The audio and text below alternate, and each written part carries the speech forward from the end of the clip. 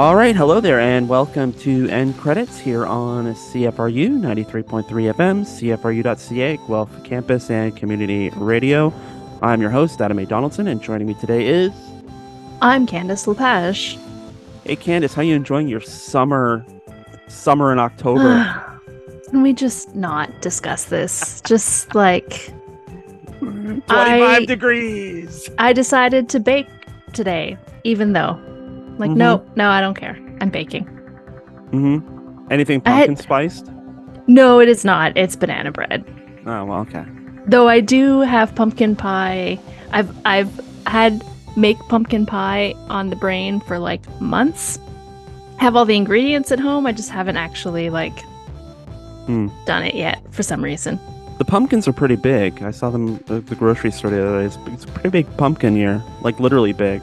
Yes, I would agree. I'm gonna say it's because of all the heat in July and the rain in August. All the October weather we got in August, yeah. Yeah, August was a great month. I really was quite fond of the weather in August for summer. All right, well, we'll leave that there. End Credits is a local movie show for local movie fans. We're here every Wednesday at 3 p.m. to talk the latest in pop culture and review the newest movies, which this week will be the new supernatural horror, It Lives Inside, which you can now see at a theater near you. That is going to be in the back half of the show. For the first half, we are going to kick off October, although as this goes to air, it's technically October the 4th.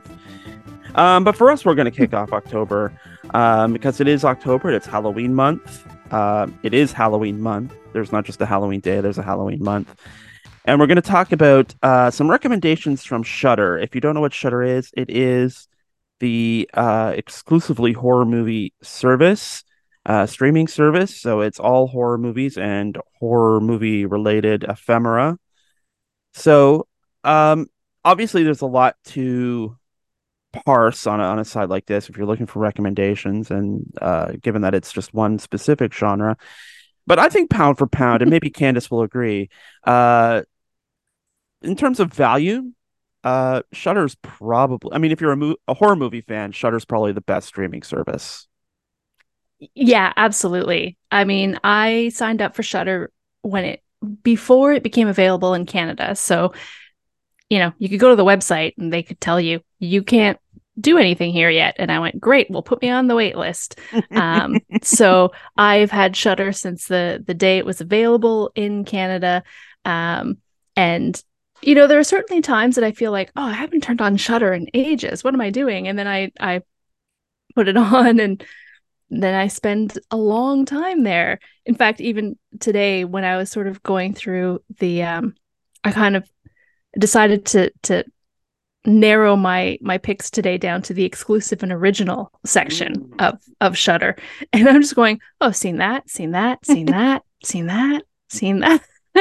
Like, oh wow, I really have seen a lot of Shudder, even though sometimes I feel like I'm not using it as much as the other ones. I'm like, no, it's getting its use. That's for sure. Yeah, I think it's still $5.99 a month. Yeah, I think I pay like $50 for the whole year, Mm. which is like way undervalued as far as I'm concerned. Yeah, I mean, if you think about the olden days of like going to the video store, that would be like the cost of a rental for a couple of days. So I mean, when it comes to streaming services, I always measure that. If I even just watch one thing once a month, I've paid for it. Mhm. But I usually inevitably watch two or three things a month. Just whether it's something I'm revisiting or something I haven't seen before. So I mean, that's what I kind of mean. That's how I measure value. It's not like I'm on it all day every day because I'm Not me. well, I was gonna say just I have several streaming services I subscribe to, and I still have physical media that I'm trying to watch and podcasts to listen to. So I'm just like constantly inundated with stuff, and Yes, I am a mass content consumer, much like you. yeah.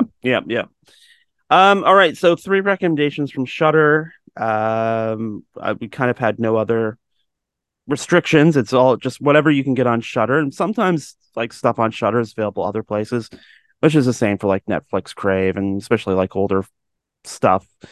Um, which maybe you can sometimes find on like all the free services, whether that's FilmRise and Tubi and Plex and all of those. But this is three things you can find right this very minute on Shudder. So Candace, start us off. Sure. I am going to start by breaking the rules and making like a twofer.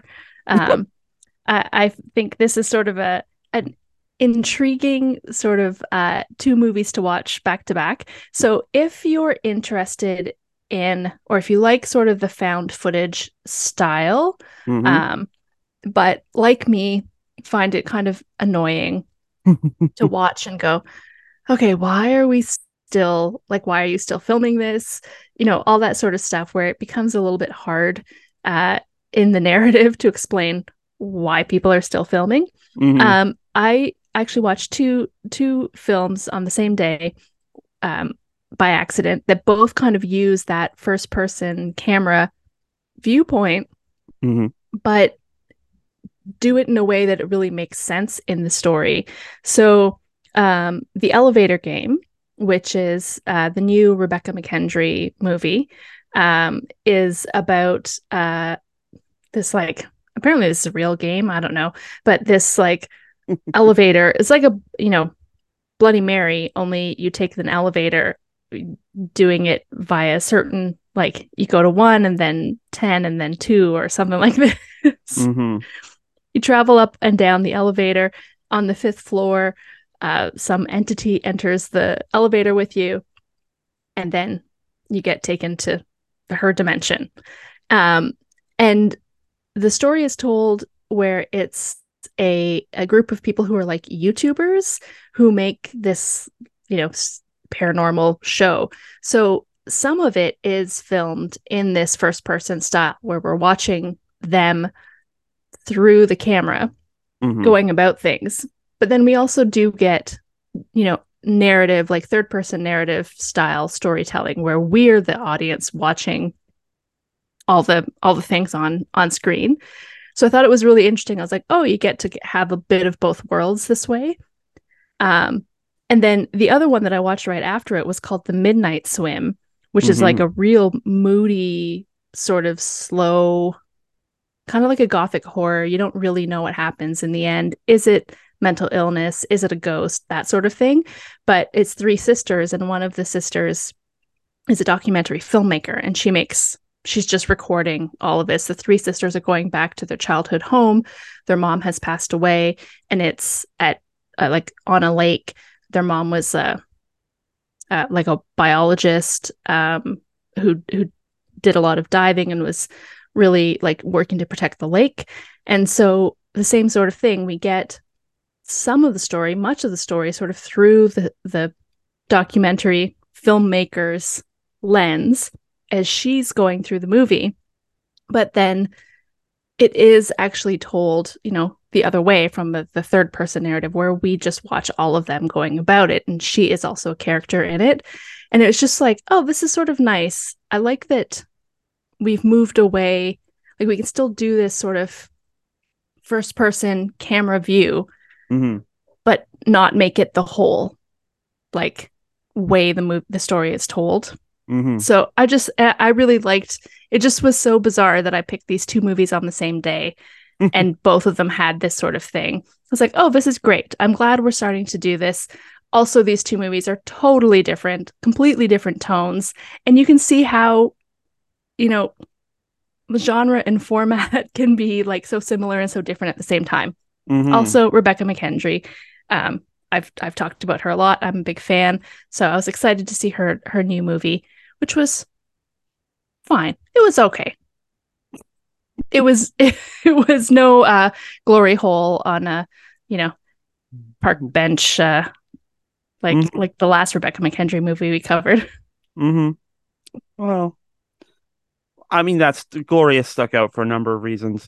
Um, go visit our episode about it. That's Yeah. all I'll say about it. All right. I kind of surprisingly, I hemmed to 80s horror. So I'm not like I'm completely married to the era, but speaking of video stores, I mean, that's kind of growing up, that was kind of always the forbidden area, um, outside of the adult section, obviously. But for my first pick, I chose Evil Speak, all one word, Evil Speak. Not really sure how that plays into the film because no one says evil speak or anything in it. But essentially, it is this military academy built on I guess, where some Satanists who were excommunicated from the church were left. I It's not exactly clear where this is. I assuming it's somewhere in California, and the Catholic Church was missionaries in North America at the time. But on this hallowed ground, it's a military academy in modern days. Um, this film touches on all kinds of things. Obviously, Satanism, which was very big in the 80s, making a comeback now, should add. Also, like dangers of computers, bullying, toxic masculinity. It could be remade today pretty easily, but you wouldn't get Clint Howard. Clint Howard is the main character. He plays Stanley Cooper Smith, who's a bright kid, but very uncoordinated, not very athletic. He doesn't fit in with everyone else. He's bullied. He's an orphan. His parents died in a car accident, so he's kind of alone. He's kind of the Harry Potter of this military academy, except without the popularity or heroism, but and magic, I guess. But into this atmosphere, he discovers, while he's cleaning the basement of the chapel one day, he discovers this ancient book, which belonged to Father Esteban, who's we see in flashbacks played by Richard Mull, which immediately appeals to me because I'm a huge Night Court fan, and he played the Bailiff Bull on Night Court. Obviously, he's a tall guy, so very imposing. But you see him in flashbacks playing this satanic priest who has managed to leave, I guess, magical satanic powers that allow him to reach into modern day. And as Stanley is translating this book with the aid of Apple II, I think it's pretty easy to spot. The computer gets infected by Father Esteban's century-spanning Satanism, and at the same time has this effect on Stanley as he's trying to. It begins as an intellectual exercise, but it eventually gets to the point, because this is a gender bending Carrie, where instead of the female protagonist, you get the male protagonist. But it's a kind of a slow burn. Like Carrie, you get, like, the money's in the last 10-15 minutes or so when revenge finally happens, but you get a lot of there's great atmosphere in this. Like the fog machine works overtime in the finale, as Stanley's flying through the air with the satanic sword of omens from from Father Esteban, beheading people, pigs attacking people and eating them. It is glorious. The Reverend of the military academy gets shot in the head with the nail from the Jesus in the Jesus's hand on the crucifix, the big crucifix, and at the front of the church. It's kind of glorious in that way, blasphemous too, obviously, but a lot of great as most good horror movies are. Very true. But here's what gets me about this: you got a lot of really great character actors in this. R.G. Armstrong plays Sarge, and then here's the thing: there's one person at the academy who is nice to Stanley, and it's the cook, Jake, played by Lenny Montana, Luca Brasi from The Godfather. The one decent person to treat this kid nicely is Luca Brasi, and that's why Evil Speaks or Evil Speak is a work of utterly mad genius. Oh, and one more thing. One of the best transitions you will see, going from the beheading of a satanic sacrifice to a soccer ball getting kicked across the field. Beautiful, beautifully done. This sounds incredible. I am currently trying to watch 100 new to me horror movies, so Yeah. I haven't seen Evil Speak, but Watch it. I think it's going on the short list for what I might do for the rest of my day. Yes, go watch it. Awesome. All right. Number two. Okay. So the next one I'm going to suggest is an Hmm. animated film that Oh. is not something to share with your kids. It's called Mad God. Oh yes. Uh, it it is an amazing just work of animation genius by Phil Tippett. Phil Tippett is a stop motion animator, Hmm. and you have seen his work before. He has worked on numerous really popular movies, not the least of which being Star Wars: A Hmm. New Hope. He animated the battle chess characters when they're on the Millennium Falcon. He Hmm. also did work on Indiana Jones, Howard the Duck, RoboCop, Willow, Jurassic Park. Like this guy's like an animation Yeah. hero. Yeah. He's so good. But for all of that time, he had his own sort of movie that he was working on called Mad God. It took him 30 years to finish this film, and it came out a couple of years ago. And it's just the most beautiful stop motion animation you'll ever see. It's so incredible. Um, Obviously, 30 years worth of work. And he had lots of people working with him. It wasn't like he was doing all of stop motion animation one at a time. He had a lot of people working with him, but he funded it all. Um, Hmm. all of that experience and all of that work is obvious on screen. It's so beautiful.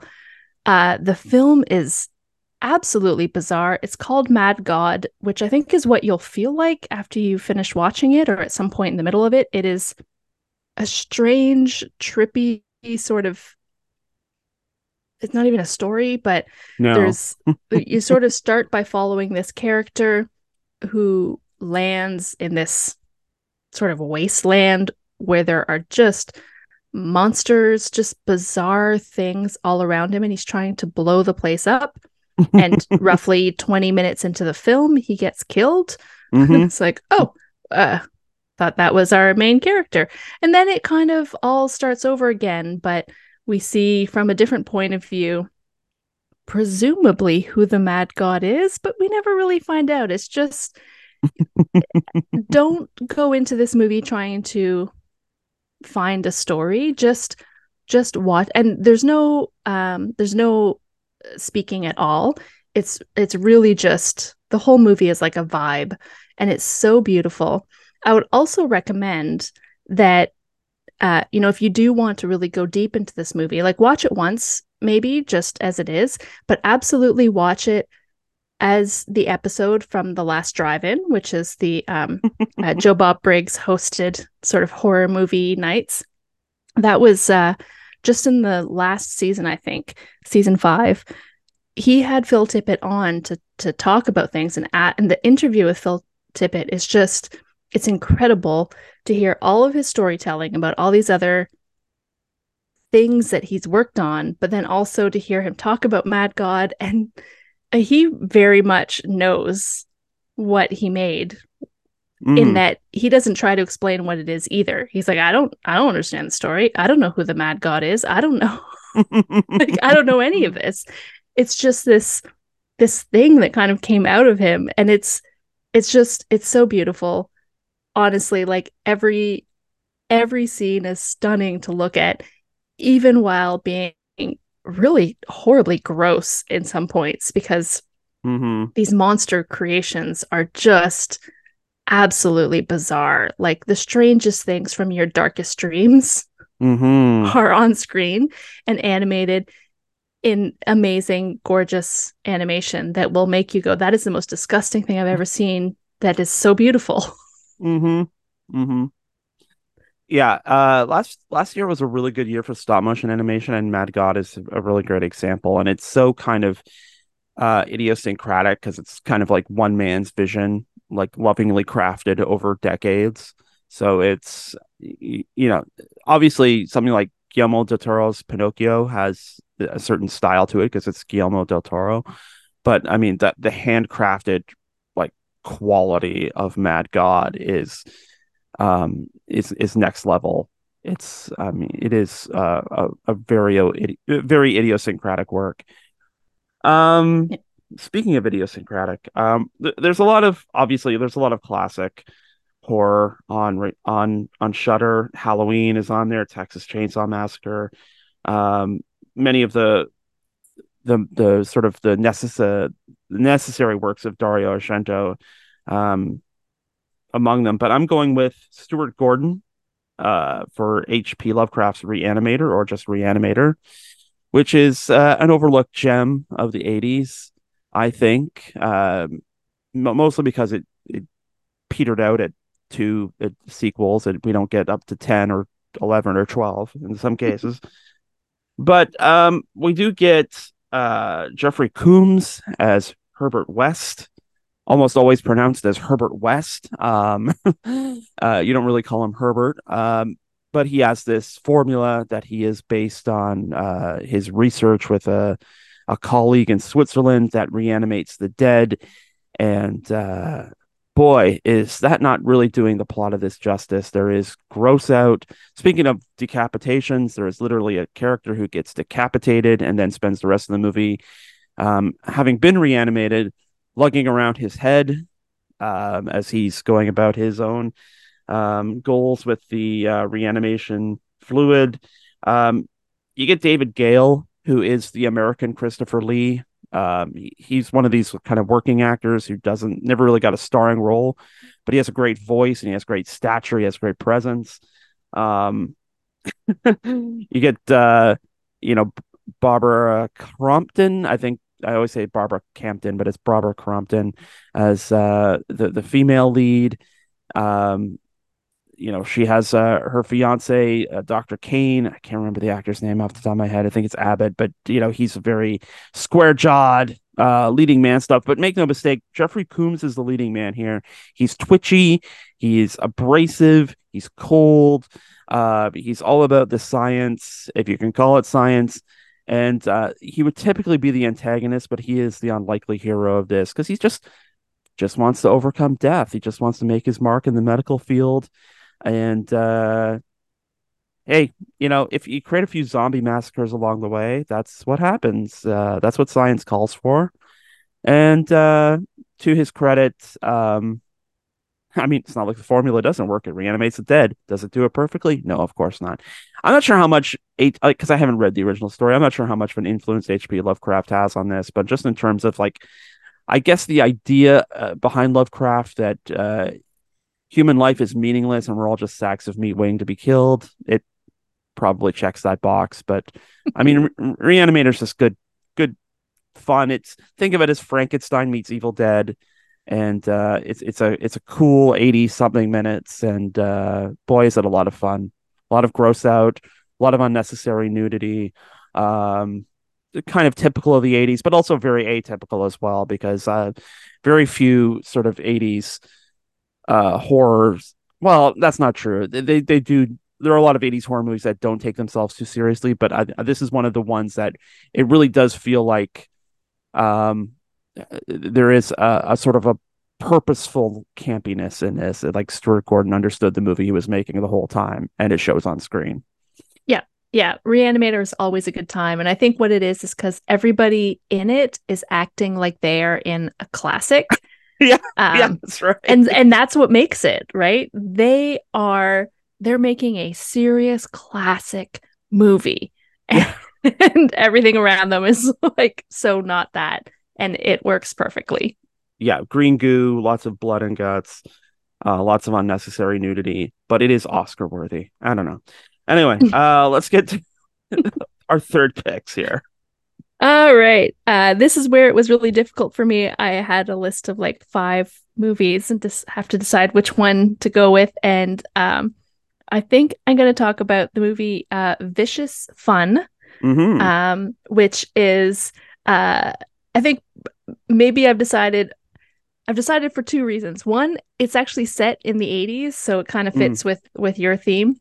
But the other is that this is a Black Fawn Productions, right? Which you and I both have know Black Fawn Productions. They are a local sort of horror movie production team. We have mutual friends who have come out of that company and gone on to other things. That's right. So I did not realize that it was Black Fawn when I played it, but of course that's the very first like title screen. I was like, oh well, this should be great, and now I sort of know what I'm gonna be looking for.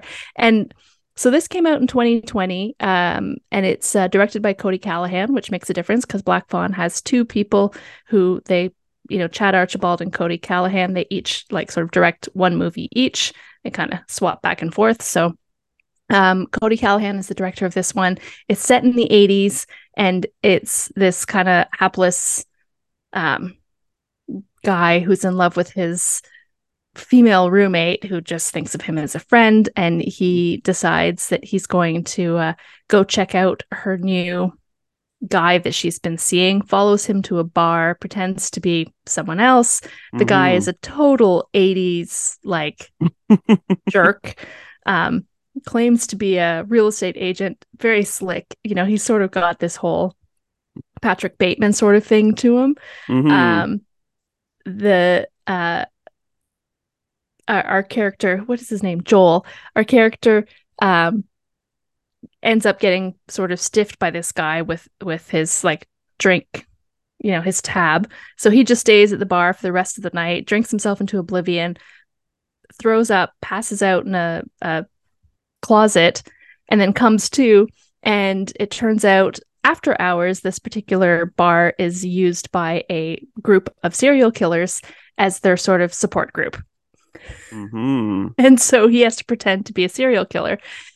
He's actually his real life job, not as a serial killer, which he has to pretend to be, is that he is a horror movie reviewer for this like horror movie magazine. And he also has this idea of a movie that he wants to write about a taxi cab driver who's a serial killer, so he pretends to be this character that he's kind of created. As you can imagine, things go wrong. Serial killing ensues. It He happens. finds, It happens. yeah, he finds a person within this group that he can kind of team up with, and two of them take on all the serial killers. It is very fun. I really, really enjoyed it. It's very fun. I mean, there are some great actors in here who've been in a number of things. But all of the acting is at like a very high level. And I will say I haven't, you know, obviously I've known Black Fawn Productions since, they're hiring people who live down the street for me to act in their films. So it's really nice to sort of see like they still have the same, like the style is still there. I still think they really delivered it, but I don't think that anybody else would ever watch this and go, oh, well, it's pretty good for a Canadian movie, for a Yeah. little like indie production company from like Guelph and Cambridge. Good job, Mm-hmm. guys. It's like Mm-hmm. that is not like this is a real movie. Mm-hmm. Mm-hmm. And very fun. Vicious fun, in fact. Yeah, they're like, they're kind of like the Black Fawn gang. They're kind of I'm trying to think about an equivalent, the Paul Schraders of the Fantasia circuit. Every year there's a new Black Fawn joint there, because it's a reliable source of good indie horror cinema. Um, Interesting you should choose that, because I went with Canucksploitation for my last pick. Mhm. Um, it's Siege, or you may know it as Self-Defense. It was from 1983, based in part on there was a real life police strike in Halifax in the late 70s, early 80s, and that served as the inspiration for this. It is set in Halifax. Police are on strike. There's pandemonium.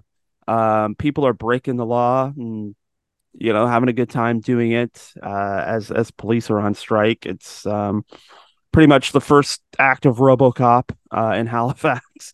Um, and into this, we go to this gay bar, this small sort of underground gay bar, and some patrons there just having a quiet drink, having a good time, listening to some music, and in comes this gaggle of, well, somebody calls them fascists, so let's call them fascists. A bunch of hepped up white guys who are there to make trouble. The H word is thrown around a lot, and they're calling themselves the New Order. They are establishing a new order since the police are on strike, and they are more than freely enjoying throwing around their power. Basically abusing this. I mean, keep in mind it's the early '80s, so people who identified as queer at the time were already a pretty marginalized group. Anyway, things go wrong as they're harassing these people. Someone gets killed. So they call him this other guy, Cabe, who executes everyone in the bar, save for one guy named Danielle, who takes a run for it. And that leads to a great chase sequence through the streets, across rooftops. Like, I mean, this is ultra low budget 1980s Canadian cinema, but boy, did they really take a lot of time and care to film this racing sequence through the streets. And he gets to a building where there are people held up for the night. You know, they're cloistered together for safety. They let him in, even though these guys are chasing him, but they give him sanctuary, which leads into this assault on Precinct 13-ish scenario, where the New Order guys are set up, trying to get into the building, trying to kill everyone there, because obviously they're trying to, kill all the witnesses, as it were. And this leads into like a Home Alone-ish scenario where the residents of the building are like improvising weapons and including an improvised rocket launcher, which is using, I guess, fireworks and a carpet tube and some other stuff. It's kind of impressive. I mean, there are times in the film where you can see that they are stretching the budget pound for pound, nickel for nickel, but there's really great acting in it. The bad guys are so greasy that it's a lot of fun watching them get it in the end. And again, this is kind of one of those films where it feels like it could have been made today, a little bit. White guys with delusions of thuggery and fascism, attacking marginalized groups. Some ambivalence about police. I mean, there's a twist at the end where director Paul Donovan, no, not Paul Donovan. What's his name? Yep, yeah, that's Paul right. Donovan. Paul Donovan. Yeah, Paul Donovan and Maura O'Connell, where they're very clearly saying something about the fine line, a thin blue line, if you might say, between fascism and order and anarchy. But it's a lot of fun. It's a lot. It's really well made. It's on a budget. It's on a Canadian budget, but boy, does it slap. And special shout out to Severin. And for people who may not know, Severin is one of these like boutique DVD Blu-ray distributors that has popped up and it is like saving these cult films, which don't typically make the transition from VHS to DVD to Blu-ray or to streaming. And because the print, you go to Shudder, it's their print, and it is beautiful to look at. It is a really beautiful looking transfer of the film. You could probably tell it was probably made in the '80s, given some of the costumes. Yeah. It looks really crisp. It's a really good looking transfer. So kudos to Severin for saving films like this, and for Shudder for putting them on there. Mm-hmm. So I watched this movie last year during my 100 horror movies challenge. Mm-hmm. And my review of it, I would just like to read my review of it because I think it definitely mirrors a lot of what you said. Okay. First of all, 4 stars. Whoa, this movie is great. It's hard to believe it was made in the early 80s and is so very, very relevant right now. This is basically The Purge Canadian style. And like good Canadians, instead of choosing to do violence based on class, we choose to do violence based on gender and sexual identity. When there are no cops, we don't decide to eat the rich in Canada, but instead show our bigotry. That feels pretty true. Never forget some of the biggest far-right movements of the day have their roots in Canada. Definitely watch until the very last second of the film for the best statement of the entire thing. That is, if you like politics in your horror movies, which I do. Yes, politics, metaphor, culture, clashing. Sounds like a movie we've got a review coming up next. We're going to talk about It Lives Inside, and that's coming up after the break. You are listening to End Credits here on CFRU 93.3 FM, CFRU.ca, Guelph Campus and Community Radio. You think you know what's right, but you don't got a clue. Everybody knows you and your arrogance displayed. We laugh out loud when it's on parade. Secretly we're sick of you and all you have to say, 'cause we know that the truth is hard to take. What goes around comes around, and your time will come. What goes around comes around, and your time will come.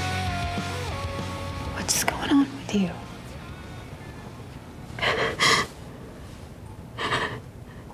There's a monster in here.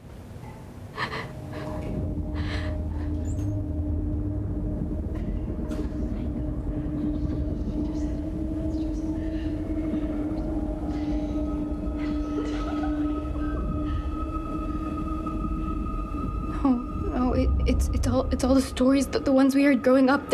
They're true. They're all true. You're such a psycho. No. Please, send me that. I can't do this alone. Please.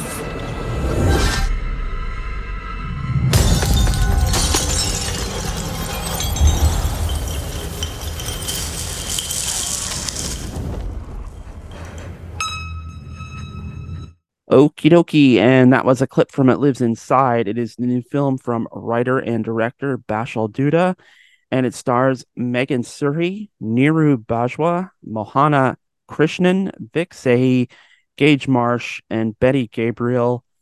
Synopsis: young woman realizes that horror is real and supernatural creatures are real, and surprisingly, here's a surprising part about this, because I've seen a lot of people talk about how it plays into like horror movie tropes, and it does to a certain extent.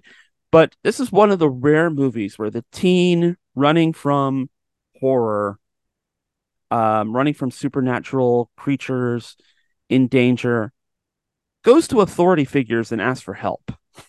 Yeah, it's true. That's a very good point. She and receives it. She receives help. Yeah.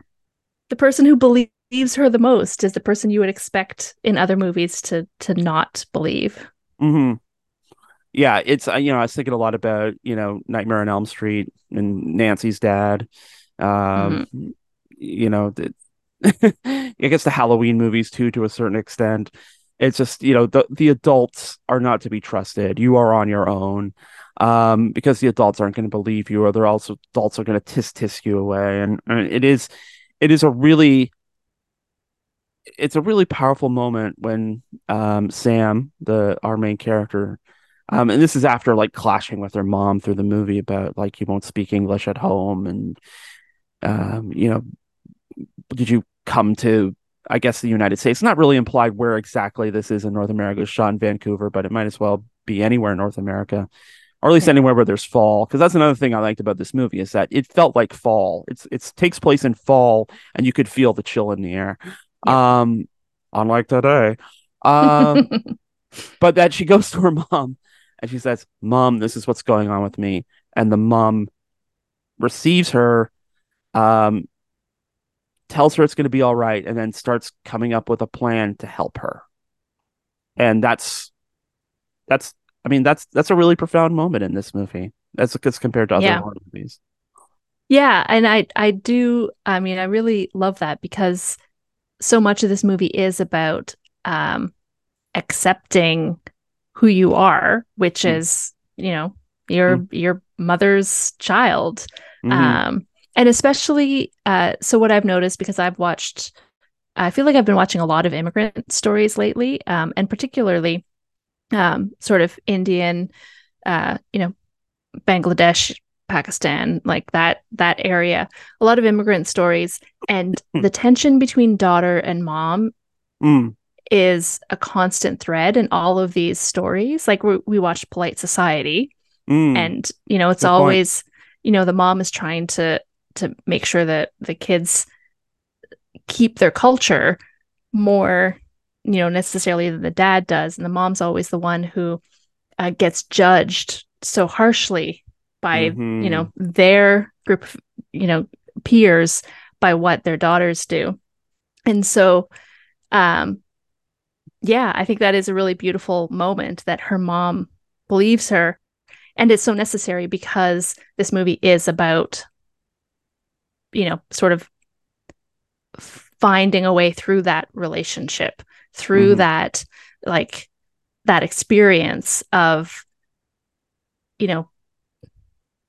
land, like, first generation or landed, like, immigrants who are westernized, being raised by parents who are still living the culture from back home. And that line that she gives her mom, like, why did you even come here if you're just going to be another Desi housewife who cooks and cleans? And it's like, I'm sure every single, like, I was in a theater all by myself, which was amazing. And so I was shocked by that line. But I could imagine if I was in a theater full of like, children of immigrants, they would have all just been like, holy, did she really just say that? Because we all want to say that, but nobody ever does, because that is sort of the question all the time, right? For immigrants, like, their kids are offered all these opportunities and get to live this expansive new life and be able to do so much more, but also then move so far away from the culture and the lives of their parents. And I can only imagine how hard that is as a parent to watch that and to find within the, like yourself, like, how do I accept that they have all these opportunities now, but are kind of walking away from me? It seems so much harder than just, my parents, when I moved out of the house and I, became my own person. And they were just like, okay, I guess this is just what happens. Yeah, and I think that what the film does is show, like, what a kind of a delicate line that is from both the parents' point of view and from the teen's point of view, because there's a scene where Sam is sitting there with her friend Kitty, who is American white, and she's, Kitty says to her, hey, like, say something in Hindi, and like, or say my, Kitty's my best friend in Hindi or something like that. And you can see this look on Sam's face, like, I don't want to be reminded that I'm different from everyone else. Even While though her friend brings out her phone to, like, live stream it, or like, it's gross. It's gross, but you also kind of get that there's Kitty thinks she's not doing anything wrong. I know. It's so, that's the thing. Like, I actually have this note, like, all of her classmates and her friends, like, including the boy that she kind of has a crush on, I think are they're good people. They're not they're not racist. They're not horrible. They're not, like, mean and trying to ostracize her. But they just don't understand the ways in which they are doing that. Right. Because they just don't know. Which is kind of bizarre to me in some ways, because when we, the film sort of opens as we meet Samita with her parents, and they find out, like, they're doing this holiday and all of these people are at their house. And, like, clearly there's a community, of Hindu people who, like, where do their kids go to school? Like, I mean, I guess, I don't know, like 5, 10, 15 out of maybe a class of 1,000 it's still a minority, but it's just like, is this the first person they've ever seen from another? Like, I don't know. Yeah, I mean, it's there's some logical inconsistency there, but I think that's probably the director, who's also the writer, probably working through some things. Yeah, and probably it feels like that too, right? I suppose to any, even if there's 25 or 30% of the classroom is a visible minority, they still feel I I think mean, that's there's the whole point of it. The story is that it's about feeling ostracized, and the demon is about, trying to make sure that you have no one around you who yeah. cares about you anymore. Yeah, I mean that's an interesting angle too, is that the creature is about isolation, and when the mom is sort of explaining the origin of it, that when you go to sleep and you're having dark thoughts, whether that's feelings of alienation or anger or hatred or whatever, um the realm from which this creature comes from, it's able to reach up from there and sort of grab onto you and start taking your strength in order to strengthen it and come into our world where it's an even bigger threat. I get the impression that maybe Sam and Tamira are maybe the only two girls of Indian origin in their class. Yeah, well, Um, because the other student, and I don't remember his name, who had right, presumably killed himself the year before, right. which is actually the sort of Kar- cold open of this film, Karan is is his name. Yeah. what happened to him and his family, um, and then the jar, the mason jar, which features so prominently, of course, in the trailer, Hmm. but doesn't last very long in the film. I did see a note somebody said online, why are you using a mason jar? Why don't you use like a steel thermos? Yes, yes. Someone made a on Letterbox. I think there was someone who said, if I had put that in my Yeti, Yeah, it that's right. would last forever. It'd be fine. It's pretty durable. Yeah, no, I got that impression that that they're Sam and Tamira also kind of represent kind of poles that even before Tamira stumbles upon this creature that has infected her, which then transfers to Sam, that uh, they were kind of on different trajectories, and which is, Mhm. of course, something that happens to a lot of friends when they get to high school, where you just sort of like you just sort of float away to different cliques, and you sort of lose that common thread that you had, when you were younger. Um, but I think there is a certain isolationist bent, um, that, well, whether that's intentional on the part of Tamira or whether that's sort of like alienation because she won't try and integrate in the way that Sam will. I think there's sort of it's something implied there as well, that Tamira was always kind of an outsider, which also made her uniquely susceptible to the creature.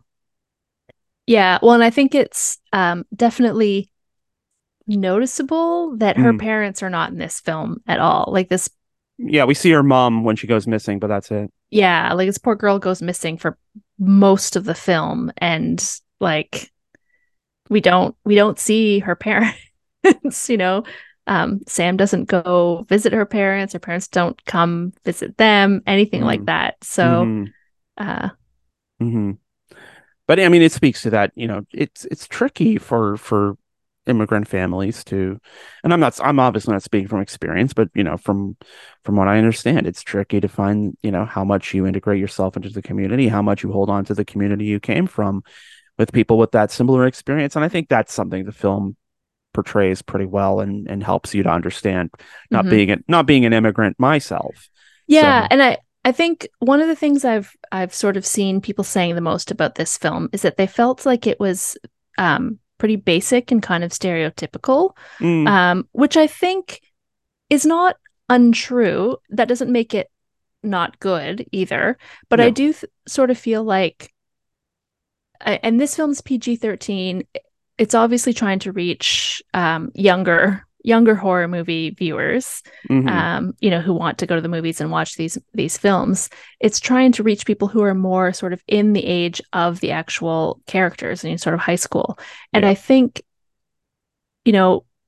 what's different about this is that it's not, I think about Jordan Peele's films, Mm, which have heavy social commentary, hmm. but I think he is making horror films about Black people for Black people.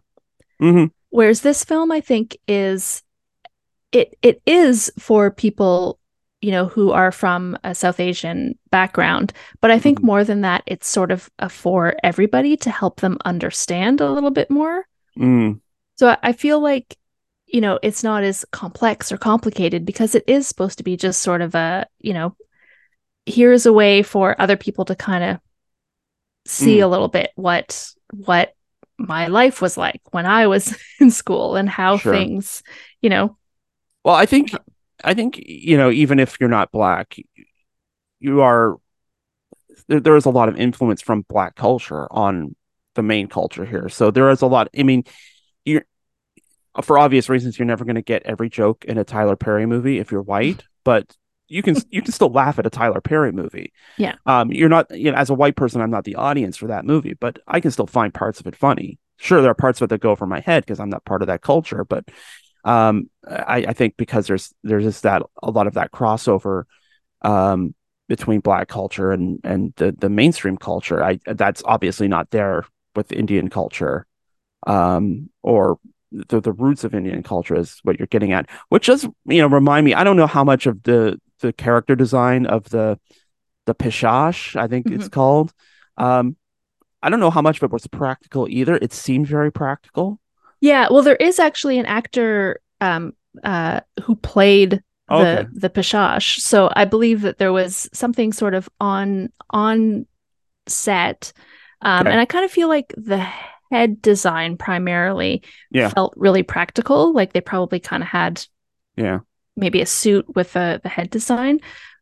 Though actually, even when you saw it kind of from the back, hunched over with those spines too, like I feel like a lot of it was practical. I did really love when we got kind of a full demon reveal because a lot of this Yeah. it's It's eyes in the invisible dark. or we see Yeah. eyes in the dark, yeah. But at one point we do kind of see this full reveal and we kind of pan up from the torso. And I think a lot of that was CGI because you could sort of see the torso was like moving and there seemed to be like Mm, screaming faces, but that mm. also looked kind of like the ends of bones sort of thing. Like it wasn't like the screaming faces in Freddy's stomach, which doing Dream Child, which is horrible. Um, but it's sort of like you couldn't really figure out on the torso like what was going on because it just kind of seemed to be subtly moving the whole time. I really liked that. But Mm, I do like the fact that yeah, so much of it was practical. There was someone on set mm, and it wasn't huge. It was just kind of, you know, man-sized, mm. but also kind of gross. I think they did a nice job with the demon. I really liked it. Yeah. It's good. I like that practical stuff, and they get a couple of good jump scares out of the eyes in the dark. I was kind of impressed by that. Hmm. Um, And yeah. Samita's English teacher, I think, is the one who has sort of the best Oh yeah, sort yeah, of yeah, scary, like a couple. She's got a couple of really good sort of scary interactions with the demon. yeah. Um, the one especially, which I loved because um, a lot of this film sort of starts with people sort of thinking that these these kids have a mental illness or depression or something, which is Mm, how it sort of looks at first. And so mm-hmm. Sam is talking to her English teacher about like what happened and how scared she is and what's going on. And then behind her, behind the English teacher, the It's demon like shows up and Sam screams and I'll like props to Megan Suri. Her screams are very good. she's good. Yeah. And her scream was just so good. Even like the teacher, obviously, it was sort of one of those moments where it's like, oh, this is great because she's done such a great job. And it's actually in the story that her Hmm. scream has been so frightening that the teacher actually turns around Yeah. and we get this long, slow sort of thing of her trying to reach out to see if there's actually something behind her. It's really great. Yeah. He the Bishal Duta, I'm not sure. Mm, Um, he does a great job of making just pacing some of these. So there's yeah. not really like jump scares. There's sort of these long, slow, creeping dread kind of scares. And I just want to highlight too before we wrap up. This movie takes place in modern day, and a lot of horror movies lately have gone back to like the 80s and the 70s to like evade the modern technology, like cell phones. But that sequence you're talking about, where the demons chasing the teacher, it makes great use of like the motion activated lights. Yes. Yes. Which, I know. I will never see those the same again. I'm like, oh man. yeah, so you can use the modern technology to create a perfectly creepy story, but that's for another time. That's the end of this week's show, so we hope you liked it. If you want to listen to it again, you can download it every Friday at our website, endcreditsradioshow.com. You can get it at the Guelph Politicast channel on Podbean or through your favorite podcast app like Apple, Google, TuneIn, and Spotify. Speaking of Spotify, you can find a playlist for much of the music that you hear on this show. Just open up Spotify and search for End Credits on CFRU. You can stay connected to us on social media. We're on Facebook at End Credits Radio Show, and we're on Twitter at End Credits Radio. I will be back here on CFRU Thursday at 5 p.m. for news and politics on Open Sources Guelph with Scotty Hertz. And in the meantime, I'm on Twitter and Instagram at Adam A. Donaldson. You can also see my news and politics site at guelphpolitico.ca. And Candace, where can people find you on the internet? You can find me almost all places except Twitter at Sin48, CINN48. You can still find me there. You just won't hear from me. I would say follow me on Letterboxd and watch my 100 movies in 92 days challenge. I'm at 52 movies right now and have about a month to go. So we'll see.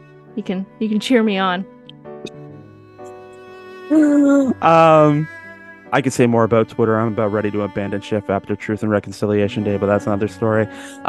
Stay tuned for more great programming here on CFRU 93.3 FM, CFRU.ca, Guelph Campus and Community Radio. This show will be back next Wednesday at 3 p.m. for another edition of End Credits, and we will see you then.